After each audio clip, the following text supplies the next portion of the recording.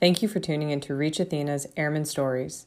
These are 3 to 5 minute narratives directly from mobility airmen sharing their experiences, challenges, and insights on a variety of diversity and inclusion topics. On today's episode, Major Kelsey Payton discusses her experience of culture shift to support airmen during her pregnancy. Thank you for listening. I'm Kelsey Payton, and I'm excited to help highlight these personal stories as it allows us to foster an environment of shared understanding and experiences where airmen can hear directly from their peers and perhaps draw motivation to tell their own stories. I'll start with some background on myself because knowing the community someone has been immersed in is important to understanding perceptions. Like everyone else in the Air Force, I'm a reflection of where I grew up. For the first 8 years of my career after training, I was in a smaller operational flying community that had more female representation than most. However, pregnancy was still a taboo topic and often viewed as a hindrance. In the worst cases, pregnant members were referred to as wasted talent. In the entirety of my time in the KC-10 community, I only ever knew 3 other pregnant females. One was a close mentor of mine who decided to get out after her commitment. Another was a later-in-life squadron commander from another base. And the third was a peer who became pregnant very early in her flying life. Unfortunately, it always seemed like this person, who became pregnant during the operational phase of her career, was passed over for opportunities for fear of her ability to juggle being a mother or becoming pregnant again. I've often wondered if the same consideration was given to young fathers in the squadron. Long story short, pregnancy had always been associated with the idea that others perceived that these women were somehow less capable and a burden. The net result was that they were generally undervalued.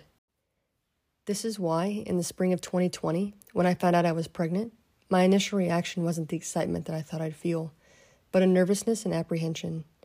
Resignation was the next emotion because 3 weeks prior I had been hired to be the AMC Junior Executive Officer. I assumed that she would want to hire someone else who was more available and who wouldn't be absent for 3 months in a 4-star front office.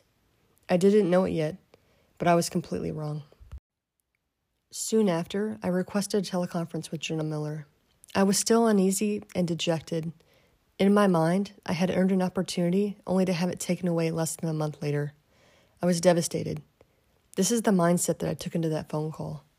Looking back, I know what I was feeling wasn't right, but based on all of my lived experiences with pregnancy in the military, how could I feel anything else?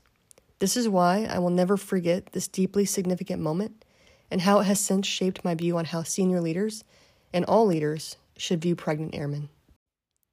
When General Miller picked up the phone, she was engaging and excited about the call, even though she wasn't sure what the topic was.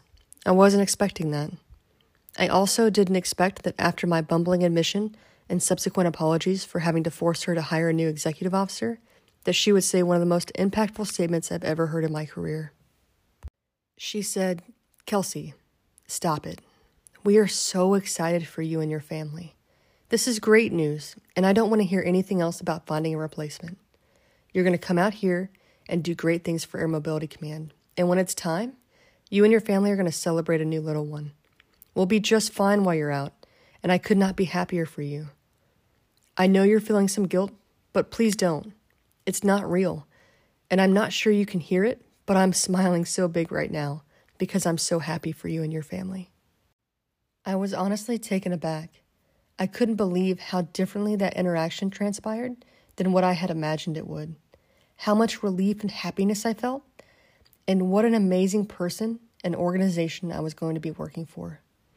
I can tell you that I would have given 100% as General Miller's executive officer, but that conversation alone motivated me even more to give myself to her, Air Mobility Command, and the Air Force. This is what great teams are made of. An intrinsic desire to perform as an individual because you are embraced by a team. And not just any team.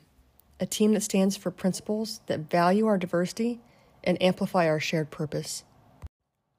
This is all to say that we're getting there. As an Air Force, Department of Defense, and as a nation.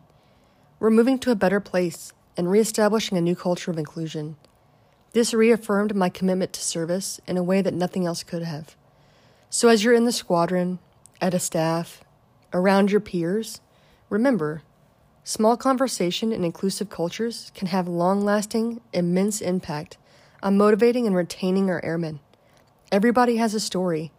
They matter, and we're listening.